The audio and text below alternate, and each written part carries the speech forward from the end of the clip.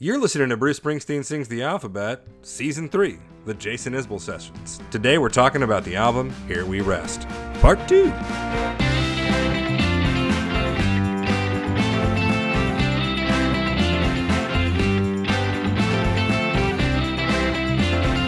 Hey everybody, and thanks for listening to Bruce Springsteen Sings the Alphabet. I guess it's more like Jason Isbell Sings the Alphabet, but if we're being honest, it's more like Jason Isbell in chronological order, right? Am I right, Jason Rob? Isbell sings the timeline. Jason Isbell sings the timeline. Through the Yes. years, as Disney Plus would call it. Jason Isbell through the years. Yeah. That's Through the their years. playlist for the Star Wars out of order, in order. Nice. Chronological, JB, we not are a numerical. podcast on a string tonight. A podcast of what? I said we're a podcast on a string tonight. Oh, we are a podcast on a string tonight. Yeah. The podcast of No Beard. That would be Podcast better. of No Beard. Tour of podcast.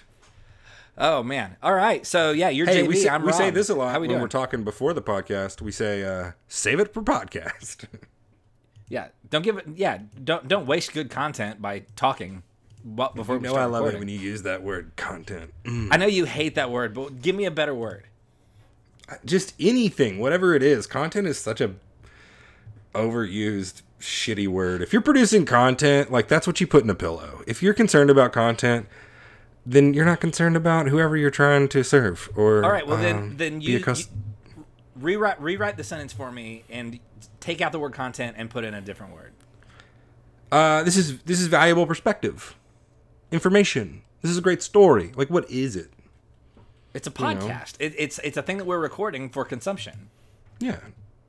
But you're saying It's save the content. whatever for the podcast. You don't say save the podcast for the podcast. You say save that story for the podcast. Save that. Yeah. Save that perspective for the podcast. Save Okay. that poignant thought for the podcast. Okay. Save that garbage that you just said for the podcast because people want to ridicule you. I've never said that. No, you haven't. No. You've implied it once or twice. Just like once or twice over the whole 4 years. I don't know 5 what years, you're- 6 I- years. I Have don't we know been what you're doing. How talking long have we about. been doing this? We've been doing this since Barack Obama was the president. We started this in 2016.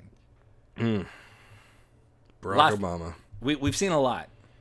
We have seen a lot. A lot of things have gone down in the amount of time that we've been doing this podcast. Yeah. Yeah. So we used to. Do for you those- experience this where you kind of keep forgetting that Joe Biden's the president? You know what? My favorite thing about being an American right now is that I do sometimes not think about the president. Oh, maybe that's what it is. Is like we're just thinking about him the normal amount. Yeah. Like, in the same way that I did it, Joe. Yeah. I love that. I did that so terribly. What was that? They do it at the beginning of Good Christian Fun. Kamala saying, "We did it, Joe." Oh, okay. I'm behind on that podcast. I'm behind It's- on literally every podcast I listen to. I know you are. Anyway, so what we for those if this is your first episode, which why would this be your first episode? But You're so mad about that. well, no, I mean I'm just curious. Like, why would you jump in? Here we rest, part 2. You know what I mean? What kind of insane person starts on a different artist than the title, and then on the part 2 of the third album, one before the actual biggest one? This would be I mean, I would not at all be surprised if somebody jumped on board for Southeastern next time. Right. But like, why would Here We Rest Part 2 be your entry point? But if it is, this podcast was designed as a venue for JB and I to discuss Bruce Springsteen songs in alphabetical order, one by one, which we did all the like going up to the River box set from 2015. And we will get back to doing that. We're gonna we have Western Stars. We've got Letter to You. It's possible that another outtakes box set is coming sometime this year. Fingers crossed. So in the meantime, while we're kind of biding our time, waiting for Bruce to put out new songs, New songs, new Yeah. albums, new and- stories. well, it might not be a new album. It might be a box set. That's what I'm saying. Like we don't know what he's putting out. Yeah. But anyway, Bruce while- doesn't put out content though. He's better than that. But while we're waiting for that, we guess he's decided put to out do a a little bit of mini series in which we talk about the music of Jason Isbell. And today we're continuing our discussion from last time, in which we discussed the first half of Jason Isbell's 2011 album Here We Rest. So we stopped at track 5, And today we're jumping right back in. So if you want like the basic facts of this album, you got to go back one episode where we kind of talk about all that at the beginning. So we're kind of just picking in the up. last episode. Did we mention though that this was the year before his last record, the year before he went to rehab? I don't remember if we mentioned that or not. That's good. That's good information. So he That's goes to just rehab something in 2012. in the first song, or in track 6 here, in the first of this episode that I thought about, and I was like, I googled like, when did he go to rehab? And the answer is 2012. Yeah. Okay. Yeah. I actually didn't know that. So I mean that makes sense. That album wise, that makes sense. So Very much so. yeah. Hey, yeah. real quick on your intro there, to the idea of our podcast. I had the thought like somewhere along the line between season 2 and this season, we had the realization that was like maybe the greatest joy and fear at the same time, that like not only could Bruce Springsteen potentially keep this podcast in business for the rest of our lives at this rate, Yeah. but that this podcast could be about any song. Yeah. And I think that some days I'm like, we could talk about any song. And then some days I'm like, oh, God, we could talk about any song. Are you saying that because like Bruce has covered so many songs in his live shows? No, I just mean like this, Bruce is so related to so many musicians, yeah, but also like there's been so many sort of spin-off. If we start talking about and people we're a he's spin-off, influenced, yeah. like of alphabetical podcasts. We're a spin-off of Alphabetical, which is the OG. And just like that idea that like this could go on forever. Yeah. And some days it's like, oh, we'll get to talk about this one day, Like we talked about a Wilco season or spinoff for years, and before we got to it, some people who were much more capable than us, Well, better Wilco fans than us for sure. Yeah, they've seen them so many more times than us. They're like involved in the community. They're super sweet dudes. That's called Alpha Bravo Charlie.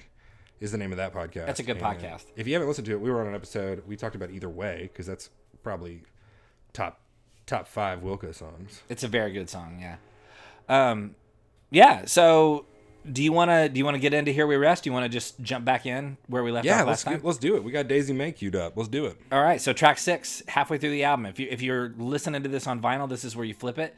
And track 1, side 2 is Daisy May. Lay down beside me, close your eyes and feel the noonday sun. These eyes, they remind me of a scared and simple doe before she runs. John was a Baptist. He feared the world could end at any time. You and I are charged with this. I thought about this listening to Daisy May because April, Southeastern's up next. Yeah. She was like, wait, y'all haven't done Southeastern yet. And I said, no, he had a whole career before Southeastern. And A lot of people I don't think realize that. yeah, and I was like, but you can talk about Elephant next week if you want for a minute, because I know how much you love that song, your weird relationship with that song.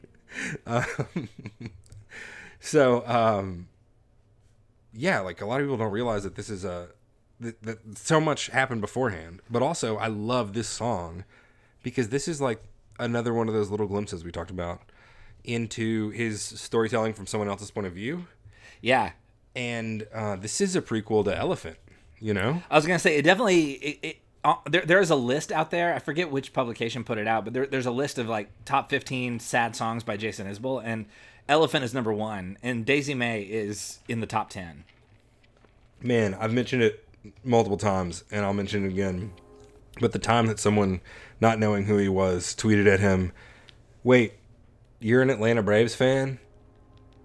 Do you love sadness? And he responded, I invite you to listen to my catalog. Yeah. Yeah, you mentioned that in our last episode when we talked about... I think I've mentioned it in probably 60% of our episodes about him so far. That's possible. So yeah, Daisy May is a sad song. And it... in fact, I read an article in Pace Magazine that basically said that Jason Isbell is particularly adept at writing about people who are at rock bottom. And this particular song is about someone who's a survivor of sexual abuse, which is... And he writes from the perspective of... a female partner, And in fact, here's what Jason says. He says, I just tried to put myself in the shoes of somebody who was in that kind of relationship, somebody who was struggling with a partner who really had those problems in childhood. And so I guess it's not really from the perspective of Daisy Mae. It's from the perspective of Daisy Mae's new partner who is not abusive, but he's like reckoning with the fact that he is in a relationship with someone who carries around a lot of pain. Yeah. So it's from the perspective of someone whose partner, aka Daisy Mae, has survived sexual trauma, and now he's trying to comfort her as she lives in the aftermath of that. And in an interview in which he talks about the song, he talks about how surprised he was when he learned how many of his female friends have suffered some kind of sexual trauma, either as adults or kids. And so he decided to write this song out of that, which is interesting. Like that's a very empathic reason to write a song. Yeah. You know. So and go ahead. I've been talking lately with sort of these ideas of like masculinity and expectations of masculinity for whatever reason the last couple of weeks. And there is something to me that is like really beautifully masculine about this song. About him reckoning, right? Yeah. About him saying my hands are evil too. And admitting it, you know? Yeah. Well, I'm not perfect either. That admitting that he is also capable of hurting someone. Of even not. Yeah. Realizing that like maybe he has and he didn't even know it. And that's sort of like the struggle that I think a lot of like people who struggle with masculinity and toxic masculinity and just what it means to be a man kind of are going through in sort of the Me Too moment. And really all it takes is to like look down and realize that you are capable of, at the very least, making someone incredibly uncomfortable. And that you may have before, and that you have to reckon with that. And if you have, then apologize. Yeah. It's and like it's that's pretty manly to say I'm sorry and to try to fix it, and like and I think there's nothing wrong with like being the good kind of masculine, just like the good kind of feminine. Like we can embody that.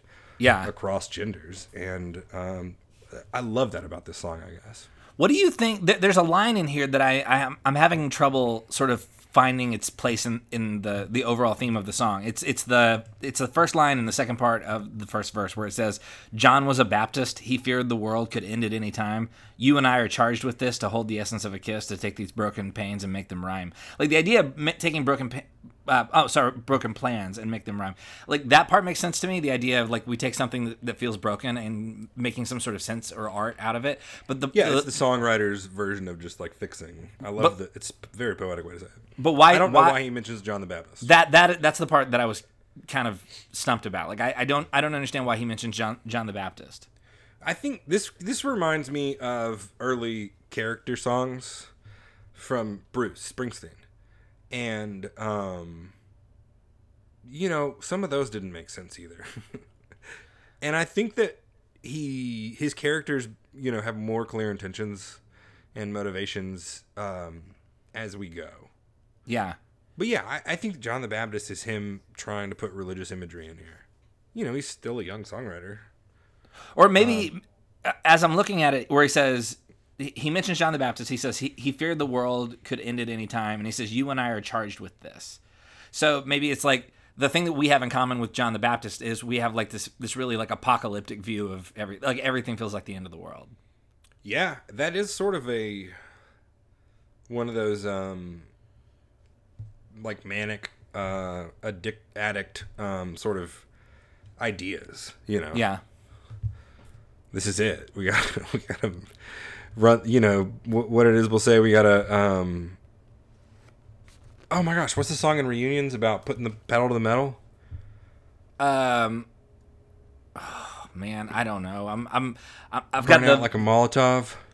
Oh, that's not on Reunions. That's on Nashville Sound. Nashville Sound. Sorry, it's called Molotov. Is that yeah? Name of the song? Yeah. What's the line about putting it to the floor until the engine went dry? What's that? Until line? the wheels come off. And the wheels come off. Yeah. Yeah. That's sort of, that could be what this is. Like, we are charged with this. The world could end at any time. So let's Yeah. You know, let the world end while our lips are together. Yeah. So make the most out of everything, and Yeah. maybe Take gain these some sort of broken like plans and make them rhyme. yeah. Which I mean, and part of like that's part of trauma too, right? Like trauma makes you feel like you're just sort of like things can't get better. It can make everything feel like the end of everything. Maybe that is what he's saying. Because his Daisy Maze hasn't been your day. It hasn't been your day. Yeah. And so I almost maybe those lines should come after that. Yeah, maybe so. You know, like, has it been your day? John the Baptist, he feared the world at any time. You and I are charged with this, to hold the essence of a kiss, to take these broken plans and make them rhyme. Here he never touched. You know what I'm saying? Yeah. Well, I love that he meets her in her pain. Like that's like I said, it's a very empathic way of writing a song. He's not looking at her from like 30 feet away, and he's not telling her to just cheer up and maybe, you know, he's acknowledging it. In fact, he joins her there. He says, you and I are charged with this. So it's not just like, it hasn't been your day. I'm joining you in the frustration and the sorrow of whatever it is that caused you to relive a trauma, or like whatever triggered your response. For whatever reason that this wasn't your day, for whatever reason, like this was a hard one. I'm with you in that. Like he is walking beside her in that. Yeah. You know, like, so it's funny. When I Googled this song, I try and find like live videos of him performing whatever songs we're going to be talking about. And I found a video of him doing like Southern Living magazine did some sort of like tea and biscuits afternoon. And it's like this little garden party with like 20 like women in their 40s. And they're all holding like teacups, and he does this song. And then as soon as he's done, which is a weird, it's like 10 in the morning, and he's doing this song. And then when it's over, he says, "Thank y'all so much. I hope you enjoy your biscuits." Like he knows he just did like this very devastating. Like this is not a party song, you know, by any means. So I've mentioned the writer Tom Franklin on here before, but one of the first times I ever met him, he was doing a book reading in like this very suburban Memphis city. For a bunch of like 30-something single, or not single moms, but there's like 30-something moms. You know, like there were a lot of minivans in the parking lot. And he's like a pulp writer who just wrote like a hit on, you know, like he wrote a Stephen King sort of love letter, and it just happened to like make it on all the right lists for these women to just, for it to have kind of like gotten on this book club for not his audience. Yeah. And I did not read The Room, and I asked him like a very specific question about some of his other work that was sort of, I was trying to use cool words and let him know that I was like a man of the pen, like himself. Right. And all the women in there were like, what? And he was like, he signed my book. He answered it like, why would you ask me that? And then he ended up selling like a ton of copies of that book that night, and he was like, thanks for helping me peddle this smut. Oh wow, that's funny, man. It's not smut, but you know. Right. Anyway, that's what that garden party reminded me of so much. Yeah. Did you watch that video? Biscuits. No, just your story about it. It's good. I mean, it's performed I'm gonna watch it so in a second. well. You should. He man, you forget like how powerful he can be when it's just him and an acoustic guitar. Just he really. I mean, this is one of the ways that he's like Bruce Springsteen. He has the magic trick, you know, where he can just be there and grab a captive audience. He has this thing where like he's got the choir boy voice that Bruce doesn't. Like he can simply represent these notes for you, but oftentimes he chooses to go out and work for him, you know, like Bruce has to. Or like people like me who, you know, can't just like find a note. We got to really go work for it. Yeah. So like Jason can just represent a note vocally. You know, he can just be like, "Hey," and it's the most beautiful thing you've ever heard. It's like a baby. Yeah, he's got a great singing voice. He sounds like a cherub sometimes. You know, Yeah, and those that's cheeks, funny. and you know, and his little country voice. You know, he might as well be a little flannel cherub. Little cherub. And then, but then he will go out and like put some gain on it, or he'll go out and reach for a note he's got no business reaching for. And those are the moments, man. Yeah. He does it a little bit in the song we're gonna get to in a minute. Well, it's funny that we're talking about his vocal stylings because the next track 7, has no vocals in it, and it's called "The Ballad of No Beard."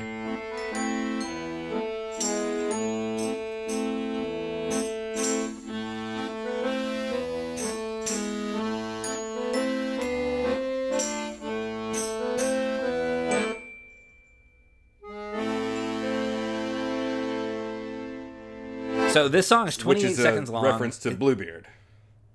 The pirate. The Blackbeard was a pirate. I think Bluebeard was killed his wives.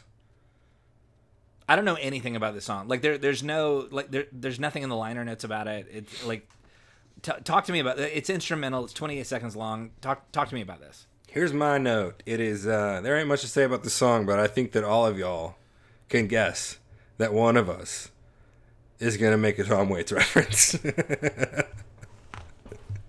It just reminds me of like it just reminds no, I'm just either of us. It reminds me so much of Alice, and I just knew you would say if I didn't say something about Tom Waits, I just knew you would. Honestly, I didn't even think that hard about this song. Like I wasn't prepared with a Tom Waits reference on this because like it's 28 seconds long and there's no lyrics. So I kind of just brushed this one off a little bit. I think just any time I hear the sounds of a circus in a minor key, I'm like Tom Waits. Yeah, it's very Rain Dogs. Yeah, Rain Dog or Alice. Yeah. But I think it's like a really Singapore. Sorry. Yeah. I think it's like a really good sort of primer, like just breath. Because you got Daisy May, on the back of stopping by on codeine, right? And then you're gonna go into Never Could Believe, which is a like Greaser spikes the punch bowl at a sock hop kind of song. You know what I mean? Yeah. And then are we talking about Never Could Believe, or are we still talking about No Beard? Never Could Believe. But I'm just saying, like, No Beard. You needed a palette. Like, this is the ginger on a sushi tray. Well, it's not unlike Coda on the last album, right? Like yeah. This is the second album in a row where he puts an instrumental track where there's sort of like a thematic break. Yeah, I love it. Yeah, it's cool. All right, well then, which leads us to track 8, which is, as you mentioned before, Never Could Believe. Lady from Tennessee, moved to California, didn't stay with me, just packed a bag, left me passed out. Never could believe a word that come from her mouth. She told me once, drunk on wine, she'd be beside me till the end of time, but the end of time come early at my house. Which is like just the greatest 50s leather jacket, cigarettes rolled up in your white t-shirt sleeve, duckbill greaser, tater tots, and little burgers in a supercharged DeVille kind of song. Yeah, it's fun. It's catchy. This is one you could definitely hear him doing at like Jazz Fest. Oh, yeah. This reminds me of my mom's parents. Really? They were total greasers.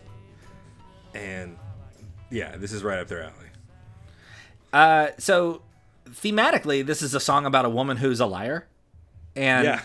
And so basically, this side of the album, everything post, like, I mean, I say everything post, I was going to say everything post No Beard, but really Daisy May included. This side of the album seems to be all about things that get in the way of healthy relationships. So like for Daisy May, it's past trauma. Here it's dishonesty. It could possibly be a pirate named No Beard. That gets in the way of your relationship. But it's basically like, what are the obstacles between us and a healthy relationship? Well, it could be a past trauma. It could be that one of us or both of us are incapable of being truthful. Right. And so like that's when I'm going out looking for a theme, like that's sort of the thread that ties these songs together, I think. Yeah, absolutely. But yeah, musically, this is a fun kind of tap your toe kind of song to it. There's so many great, just sort of like Southern, not like actual idioms, but just sound like something somebody said on a front porch on the exhale of a menthol cigarette. Yeah. Like, just packed a bag and left with me passed out. Never could believe a word that came out her mouth. She told me once, drunk on wine. She'd be beside me till the end of time, but the end of time came early at my house. I mean, it's just, all of this is just things that sound like, your Southern grandpa said when he was a little bit mad at you. Yeah. Only time she didn't lie to me was rolling in that big old bed. Like... Yeah. It's a fun give song. me another beer out of the cooler. She came home on a Trailways bus, stole a pack of Camels for the both of us. Crawled right up to the door of my house. Never could believe a word that came from her mouth. Yeah. This is like, everybody in the world has somebody who's like who's like the best bad idea, you know? Yeah. Everybody. And this is a great song about like that best bad idea, you know? Yeah. That person, it's like, we can't do this. Why not? You know, like everybody's got one. Friend, relationship, whatever. Like everybody's got that person that they both enable, you know? That codependent, you know, outlet somewhere. And So- this is that song. So you're digging this song. You're feeling it? I just wish, like, I wish that I could dance to this song with my grandparents, you know? Yeah. Or walking a would've second loved line. What? I said, or walking a second line Yeah. or something. Yes. It's that kind of song. It kind of reminds me, it doesn't sound like it, but I was talking to someone about Zamrock before this, Uh-huh. and I know I've talked about Shaina Williams on this podcast before, but like that sort of Zamrock, psychedelic, like funk, African funk, Yeah. because this is like blues funk. Well, it kind of reminds me of Dr. John in that way. Yeah, it's definitely got a little bit of like caffeine-free Zydeco, Yeah. washboard-free Zydeco. Yeah, I didn't check the last time he played this, but it wouldn't surprise me at all if he plays it when he goes to New Orleans. Oh yeah. You know? How do you feel about Heart on a String? I was out there all alone. And I was searching for a friend. You saw my need and you came along. With that charm you took me in. Then one night you captured my heart.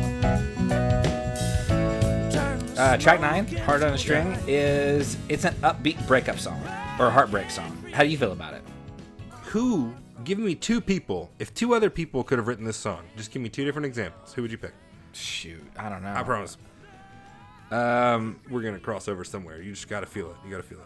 Oh, dude, I don't know. I don't know. I'm totally drawing a blank. Who do you have in your head? All right. If it was just a vibe, Yeah. you know, a little more of a vibe. We got Yeah. Sheryl Crow. This is a Sheryl Crow song. Yeah, I could hear that. All right. But if you really wanted to come back and double down on the chorus, that's a Chris and Morgan Stapleton radio banger. I don't know who that is. Chris Stapleton. Oh, Chris Stapleton. Okay. Yeah, Morgan Stapleton's his wife. Like that male female, like that Blood by Law harmony. You know, the I can't breathe. That part, like Chris and Morgan Stapleton do that so well together. You know, now that I'm thinking about it, I would have said Daniel Rateliff. Yeah, And the Daniel Maxwells. Rateliff would do a great job with this song. This is Yeah. right up his alley. It really is. Yeah. Yeah, man. So, yeah, this is a fun, catchy, upbeat song. I enjoy this. Yeah, this is just a fun. I can think of any of 50 bands that would do this song like just as well, completely differently. It's just a fun. You know, he wrote just like a real. It's a Hanson song. It could be anybody, right? It's just a fun pop banger. You know, you don't want to sing it by yourself because you want someone else to do that. I can't even tell if it's a third or if it's a double harmony, right? Like an octave. It's nice. Yeah, it's a good song. This second half of the album, I don't think there are any 5-star songs here for me, but they're all solid 4s. You know what I mean? Like these are, yes.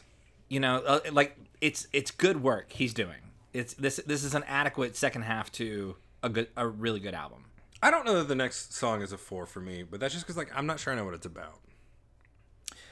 Okay, well, It let's talk seems about like it. it's So more track- obvious than, but then like the title, you know, it's like, oh yeah, but then it's like, is that what's going on?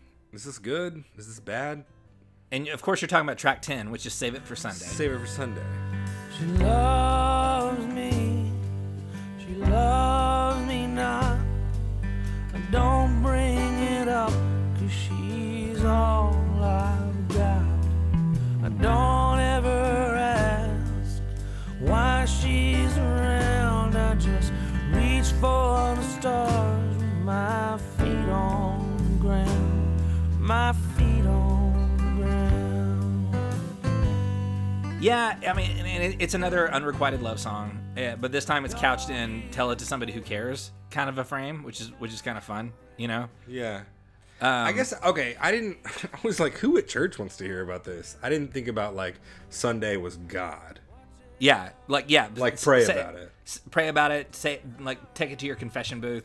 But you know, like, I'm basically the narrator's like, save it for somebody who's gonna listen. And I got you. Okay. Yeah. I was searching through my head, like, what is save it? I know I've heard that, but like, what? Why would the pastor want to hear about this? He doesn't. Nobody does.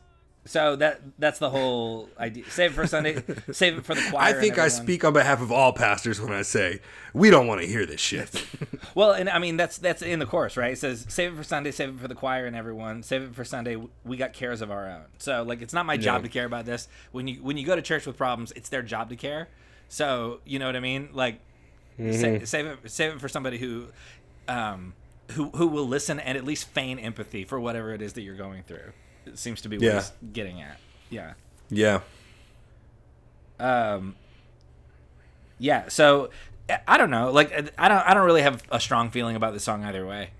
It's really pretty, like just the way that the chord hits and the really slowly strummed acoustic guitar go underneath, you know, over that sort of light pluck underneath, and yeah. So it's, I mean, and it works. The vocal, like the chorus, save it for, you know, whatever. I'm not gonna sing. I'm not good. No, keep going. Save it for Sunday. That's perfect. It's Jason Isbell. That sounded like a baby cherub. It did, like a little baby cherub in flannel. Yeah. I have to sing like really loud to just get the notes right, and not even to sound good. And so, like, if I just sing a correct note this close to the microphone, it really. I thought it was powerful.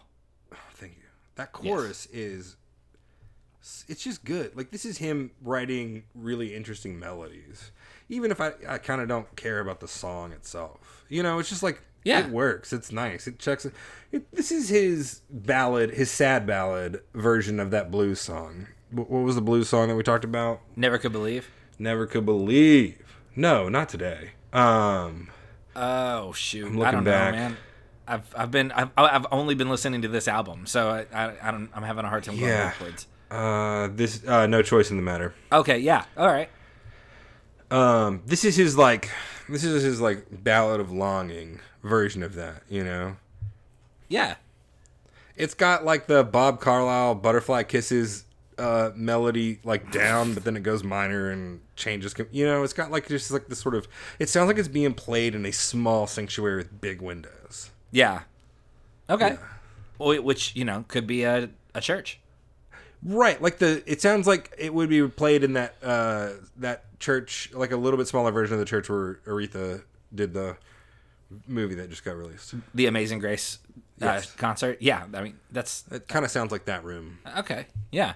I wonder. Yeah, I wonder if they. I mean, that has to have been intentional. I assume they recorded all of these songs in the same studio, so that echo, like maybe that's exactly what he was trying to do. Maybe he's trying to simulate the feeling of like an empty choir loft. Empty church, yeah. Interesting. So yeah. It's pretty. I don't really have strong feelings about it either way. It's good. I just, you know, I don't have a whole lot to say about it. Doesn't it kind of sound though like the song, not like the song they play at the end of a service at a Baptist church to get everybody to come down front, like a benediction the song? Yeah, benediction. But the song, the call and response, not the call and response, the end of the Disciple Now weekend song, where you try to get all the teenagers to cry. I don't know. I don't know what the. I mean, you didn't specifically do that. I just figured it was something, an industry aware term. I don't know what the term for it is. Yeah, but you know what I'm talking about, like the prayer solo. Well, of course, yeah. With your head bowed and your eyes closed. The emotional manipulation portion of the service. No one's looking, and they look back at me and they're like, do the Ebo. And I'm like, I'll have no part in this. You didn't tell me you were doing this. Leave me out of your sinister plan. I can't tell you how many pastors have like tricked me into trying to, and whatever band I was with, into like, just keep going. Yeah. And then they just got up there, and I don't even do it anymore because so many times they've been like, all right, here's the thing the guitar player completely disagrees with, and it goes against everything in the Bible. going to do it together. Put your hands up. It's bad. But this has that kind of vibe, that emotional song at the end of the, you know what I mean? Like just that sad, emotional, tired song. Yeah, it definitely has a tiredness to it. Yeah. I love the melody in Save It for Sunday, when he sings Save It for Sunday. Yeah, it's good. Hey, Jason Isbell can write a melody. I'll tell you what. Yes. Well, and then, which brings us to the final song on this album, which is track 11, Tour of Duty. I'm arriving on the day's last train, stepping on the platform, trying to see you through the rain. I don't know the ways you changed since I left, and I really don't care. I've done my tour of duty, now I'm home, and I ain't going anywhere. I taught myself to tolerate the pain, all the loneliness and boredom and the work. Now we're returning to some familiar territory with the returning soldier motif. Seems like a weird placement on the album for me, with an otherwise really nice song. I love a song about trains that actually has that drum beat in it. You know, like that's, to me, we can never ever do that, and I don't say that sarcastically. Yeah. But otherwise, like, I'm not sure why it's in this spot. You know, like, Save It for Sunday is kind of road as it is, or whatever. Like, that'd be a good closer. I think so too. Yeah, and Tour of Duty, it feels like it's a song from a previous album almost. You know, because like we've got Dress Blues. I mean, this is a thing that so far I think he's got at least one returning soldier song on every album at this point. I think if he put this between like Racetrack Romeo and 7 Mile Island, it would be great. On the 400 Unit album. Yeah. Yeah. That's the thing is that this. Oh wait, Racetrack Romeo, sorry, was Siren to the Ditch, and 7 Mile Island was 400 Unit. Right. Well, and then you've got started 400 Unit with it. Well, and then you've got Dress Blues, which this song is, you know, very reminiscent of, and so yeah, it's about a soldier returning home from his tour of duty, and this motif shows up on all of Jason's first 3 albums in one form or another. He really does seem to have latched onto the plight of soldiers and their families, which is very Bruce Springsteen of him. But I wonder if it's very working class, because if you're not of a certain sort of class or of a certain sort of like educational expectation, you go, a large number of people end up enlisted, especially during wartime. Yeah, especially when me and when Bruce was coming up, and when me and Jason and you were coming up. Yeah, which is like I'm almost a generation away from y'all. We're like on the other sides of our generation, and we experienced the same long ass war. You know, that people are still experiencing today, but, you know, there's still, like, a little bit of a fear of a draft back then. Yeah. And that's the thing, is, like, if you're a working class, you know, Bruce and Jason are working class musicians, right? I mean, not anymore, but that's where they came from. That's their background. And, like, that's the image, for sure. That's why I'll never besmirch a soldier, no matter how much I disagree with the war, is because, like, they needed soldiers when I was 18. Yeah. There was filling out your draft card or whatever it's called, wasn't something you did lightly when I was graduating from high school. I'm sure also when you were, because it was like this could be something, right? Well, I graduated from high school in 2000, and so and we were not in a war, and so it was. I guess not when you filled it out, but about a year after you turned it in. Well, and that was after 9/11. There was this circulation, because I mean it was such an unusual, upsetting event, and it really was like there was this moment where everybody was like, I remember my dad calling me and saying like, you better be ready for a draft to start up, because I was in college, and so like, you know, theoretically if you're a student, you don't, you know, you can defer out of the draft, but the fact that we were even having that conversation in 2001 was really scary, you know. Yeah. So, but yeah, I definitely knew a lot of guys that I grew up with who joined up right after 9/11 and went over, and you know have, you know, that now they have stories, and they reflect a lot of these songs that Jason is singing. Yeah.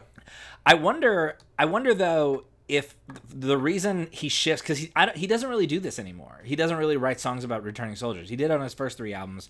Then he goes to rehab, and then we get Southeastern, which we're going to talk about next time. But once he has sort of faced his own trauma, he stops writing about the trauma of other people.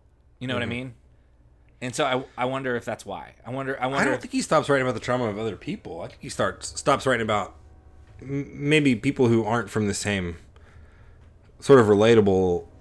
Not every song is first person from here on out. No, and I mean maybe I just said it wrong. He doesn't continue to return to the same well of like the soldier has returned home or this person died in combat. You know what I mean? Right. That he does in the first 3 albums. Honestly, it kind of reminds me of having lunch with a friend today, and he was asking me about a shooting, and I answered, and he goes, no, it wasn't that. And I said, no, I think it was. And we were talking about 2 different shootings that happened this week. And wow. I think that, and we weren't surprised, right? And that's the saddest part. Yeah. And I think that that's what happened. You know, like, it's really easy for me to forget about a war that like people were growing tired of when I was graduating from high school and enlistment was down. Yeah. You know, like I was terrified of this war. And now I think about it when I'm on Netflix, which is the most tragic part. Yeah, it has. I think about it when I'm looking to be entertained. Not, purposefully. It's one of the options. Well, it's just part of the atmosphere. It's just a matter of fact thing that we've just been in this war for 21 years now, or 20 years, or whatever. And so, one of Jake Gyllenhaal's first movies was a movie about the war in Iraq. Jarhead. And he's like he's been in the business for a while now. Yeah, I mean we've gotten to the point now where. Yeah, and I mean, people are old enough to enlist who were not alive during 9/11. You know. Yeah. So it's very possible that that's what happened. Is that other shit came up, Yeah. Over the course of 20 years. Yeah. Well, and he begins to expand his way of seeing things and his. He just become. I think beginning with Southeastern, he just becomes a better songwriter, and or maybe he always was that good. He just needed these first 3 albums to teach him how to get there. Yeah, and so this song is good. It does sort of remind me of his previous albums in ways that the rest of the album doesn't. Yeah, and I also think like a lot of people have written songs about soldiers.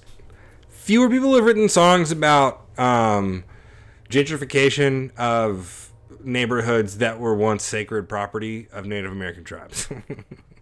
Yeah. So there's something to be said for focusing on that for a song or 2. Yeah. Or the fear of dying in a motel. Yes, which is I have feared dying in a motel on multiple occasions. One of my weirdest memories is of me and my dad going to a motel when we were on like a weird family. We'd like gone to a funeral of a family friend in like a weird city just far enough away that we needed to stay overnight. And we parked next to the Mississippi Crimes, the state crime lab mobile testing van in the motel. And I remember my dad, who like never talks about guns or anything, and I never really knew about where his were except for, when we went hunting. My dad reached into somewhere that I don't know in the Jeep and like pulled out a little Walter PPK and put it in his pocket and put it under the pillow that night. Oh my. And anyway, sorry. I don't want to die in a Super 8 motel. Well, that is content for the next album, there, JB. Oh my God, I can't wait till next episode. Yeah, really, it's all been building up to Southeastern. So yeah, I think we've covered it as far as here. But I think we're gonna learn that when we get to Southeastern, we're gonna learn that our the real prize was the friends we made along the way. Yeah, I think so. The songs that we cast off as pre-inspired Jason Isbell. Well, and that's the thing too, is like the stuff we've covered so far is the less this is the least known material that he's released, the Right. first 3 albums. So yeah, And it can't be forgotten that his second song that was like published in a big way was Decoration Day. Oh yeah, you're right. You know, and not long after that, he's writing songs like John Henry and Goddamn Lonely Love and TVA. TVA baby. He thanks God for Thank the God TVA. for the TVA. Chicago Promenade, Dress Blues, Shotgun Wedding, which Yeah. is a fan favorite now, thanks to your story. Oh, that's funny. Yeah. I've had multiple people message me about that on the Patreon. Just tell Rob that that was hilarious. That's fun. Yeah, I got at least one email like just referencing like, "Hey, thanks for the laugh." That Yeah. That's a true story, everybody. So if you don't know what we're talking about, you can go back and listen to what episode was it when we talked about? Was it the first episode? It was one of the Sirens of the Ditch episodes. Yeah, Shotgun. It was Shotgun Wedding. It was Sirens of the Ditch, part 2. Part 2. Okay, so yeah, if you want to hear that story, you can go back to part 2 of Sirens of the Ditch. The drop date was. Oh wait, I don't know the drop date. The recording date was. It was in January. I think. I think it published in maybe 131 or 21. Okay, somewhere in there. Yeah, we recorded on the 26th. Oh, okay, cool. All right, well, this has been tons of fun, and we're going to continue the fun over on the Patreon feed, where we're going to talk about more albums from the Rolling Stone 500 list. And for those who We got a couple good ones this week. Yeah, hey, I'm not giving away any content. Sorry, we picked a couple of real stinkers. I just wanted another reason to say content. I know you did. It's because you don't love me. Or I love you enough to let you know, like, hey, sometimes I'm just going to use that word. All right, so... Hey, wait, real quick for all the listeners out there. True story, one time when we were logging off, I was like, Rob was like, see you later. And I was like, all right, bye. Love you. And then I just hung up. And Rob called me and he was like, I just want you to know that I love you too. I didn't want you to think that I didn't whenever you... Why don't you think I was being an ass? Like... And I was like, dude, you don't have to tell me you love me. If you know, all it's right. fine. It's cool. I just, You're over here emoting all over the place, and I'm like, okay, see ya. Well, people need to know when they're appreciated and when they're loved. Yeah. And when they're cared for. So. Yeah. Oh, all right. Well, on that note, we'll be on the Patreon feed for anybody who is one of our patrons, and thank you so much for that. And for those who aren't, that's totally okay as well. But you can catch us next time on the feed, and we're going to start. We're doing 3 weeks. We're going to talk for 3 episodes about Jason's. I'm going to go ahead and say masterpiece, Southeastern. Yeah. And We could do 4 if you wanted to. I mean, let's just see where it takes us. Let's see. We can Let's see split it up. What happens? I guess if we spend an hour and a half on like the first 2 tracks, we'll do 4. We'll feel it out. We'll know. One song at a time. Baby. One song at a time. That's how we started. That's how we'll keep going. So anyway, we will be back in the feed next time talking about Southeastern. But until then, I'm Rob. That's JB. And we will talk to you next time.